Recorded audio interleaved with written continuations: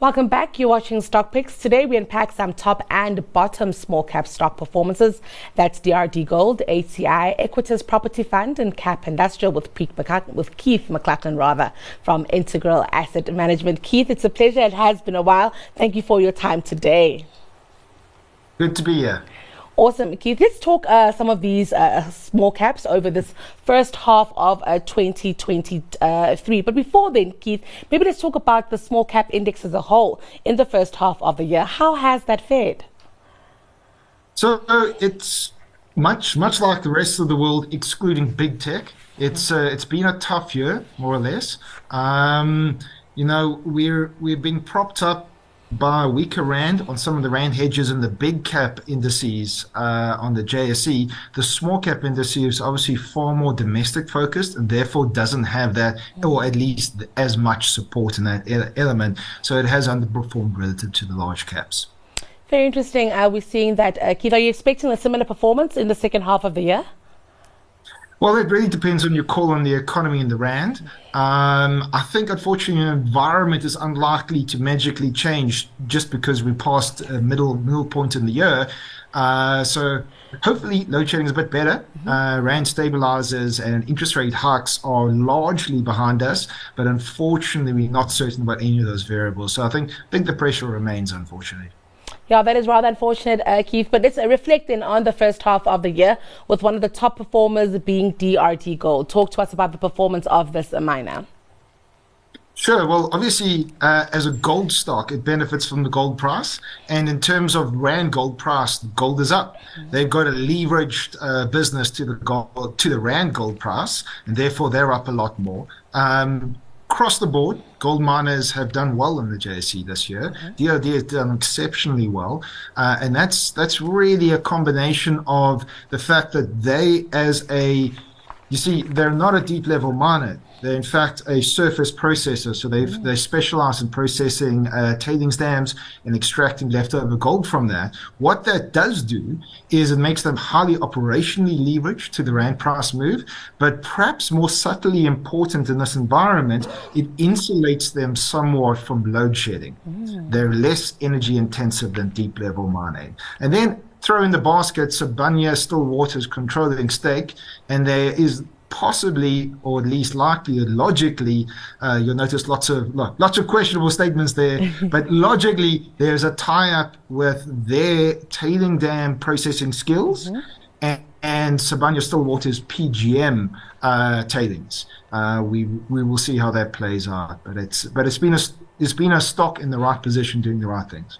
It's very interesting, this company, Keith, because you mentioned that it's not, that kind of deep mining. It's all on the surface, which has been good for it. But I am wondering, from your perspective here, if there is any room for it to grow into another kind of miner. We are seeing a lot of consolidation. We are seeing a lot of kind of, miners going into new kinds of metals, trying to position from themselves from where the mining sector is going, which is green. Is this worth it for DRD Gold to even be looking in this direction? I would think unlikely. If you have a look at their balance sheet, they're quite well capitalized with about 2.5 billion net cash on the balance sheet. But given their skill set and given their relationship with Sibanye-Stillwater, it is far more logical for them to look towards aggregating more tailings and in fact sweating the existing assets, pushing more tailings through, opening up new ones, and focusing on that skill set. But never say never in the market. But I think it's unlikely. I think it's stepping outside of their core strategy at this point in time. I must also ask you, before we move away from here, the price of gold right now experiencing various headwinds. I'm wondering if this has anything on the prospects of DRD Gold looking into the rest of the year. Sure. So let's just define what you mean when you say the price of gold under pressure. You're referring to it in dollars. Yes. The price of gold is in fact up about 15% year to date in rands because the rand is weakened. DRD might sell gold in dollars, but its cost base is in rands, and therefore the translation effect is quite important. We at Integral Asset Management are constructive on gold. We think it makes sense in this environment to hold some insurance policies in our portfolio, and gold is a very, very good one. So it's tied into your view of gold, but as a South African miner, very much tied into your view of the rand. We remain constructive on it, though.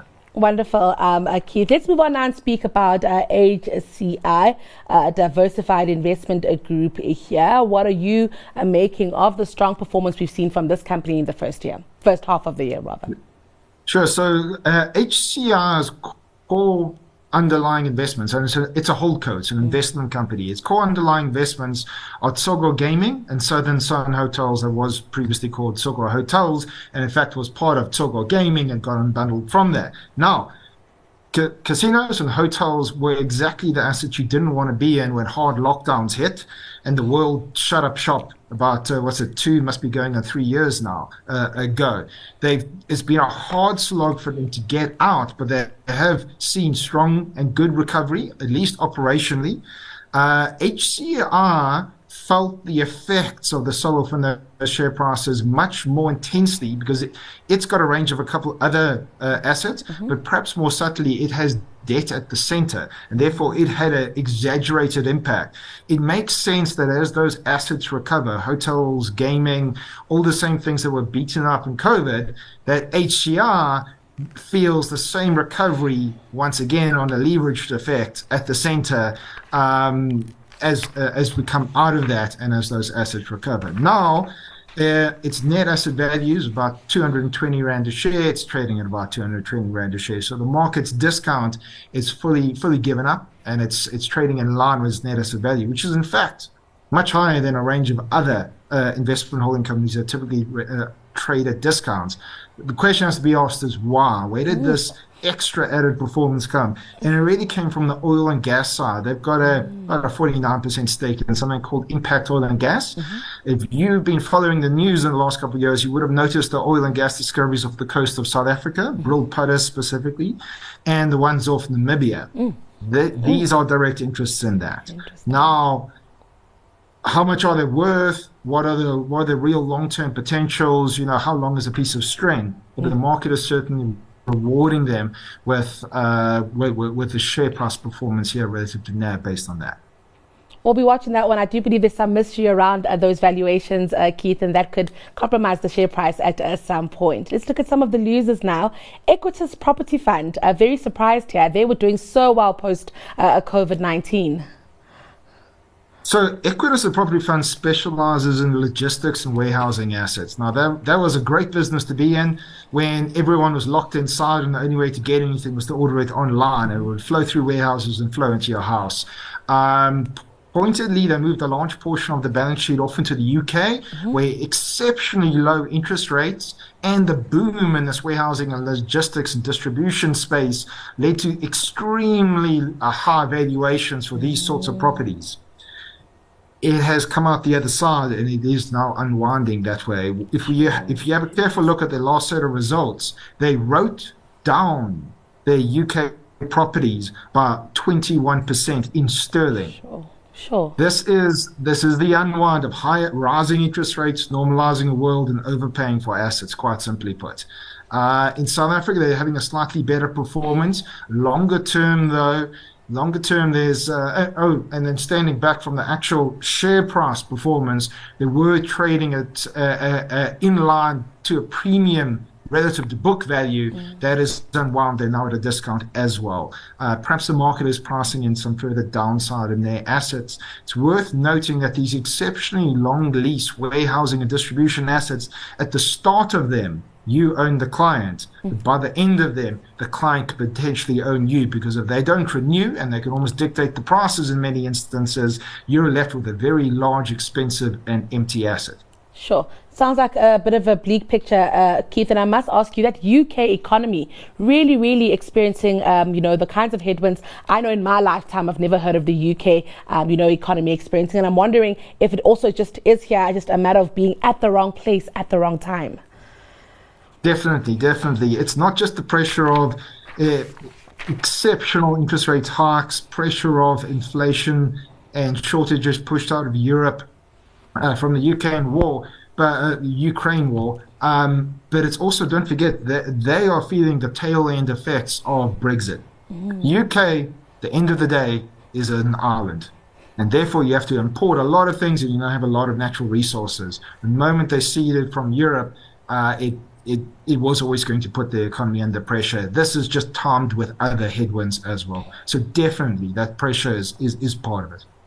Very interesting. Let's talk KAP Industrial now. This is a highly industrialized company, but of course, high raw material prices, high inflation, Keith, high interest rates. That hasn't been good for this company.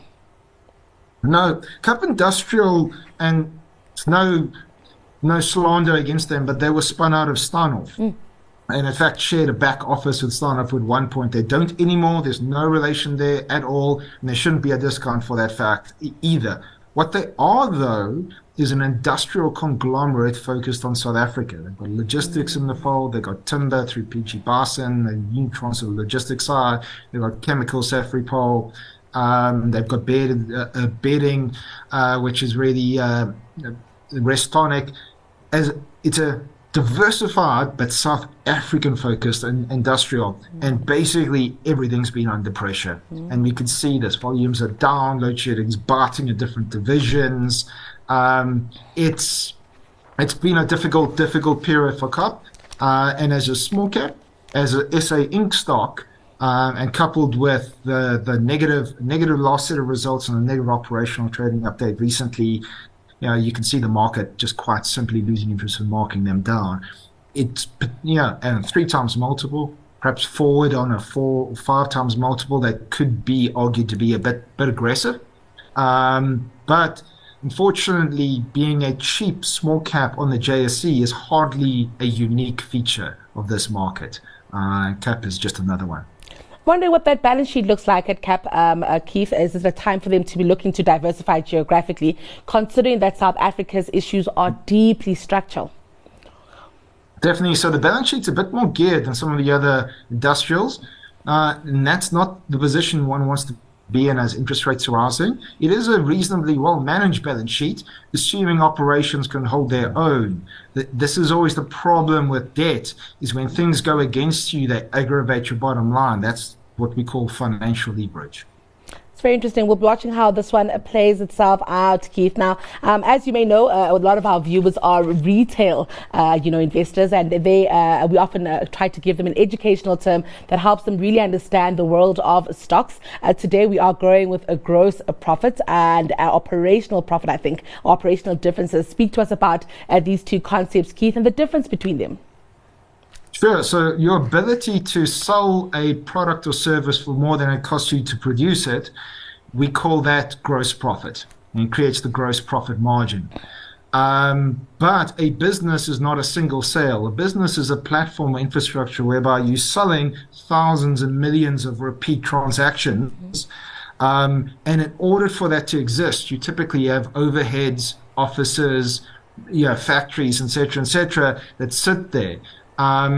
Once you've taken those out of your gross profit, you're left with operating profit. And therefore, a different way of looking at it is operating profit catches your operating leverage. So fixed costs tend to be in the OPEX line, variable costs tend to be in the gross profit line. But more subtly, while a high gross profit margin shows that you have pricing power at a product or service level, a high operating margin shows that you are an efficient business. So your structure, infrastructure in order to set up for repeat transactions is very well managed. Well, Keith, a pleasure having you with us today. Hope to see you again sometime soon. Thank you so much for your time and invaluable insights.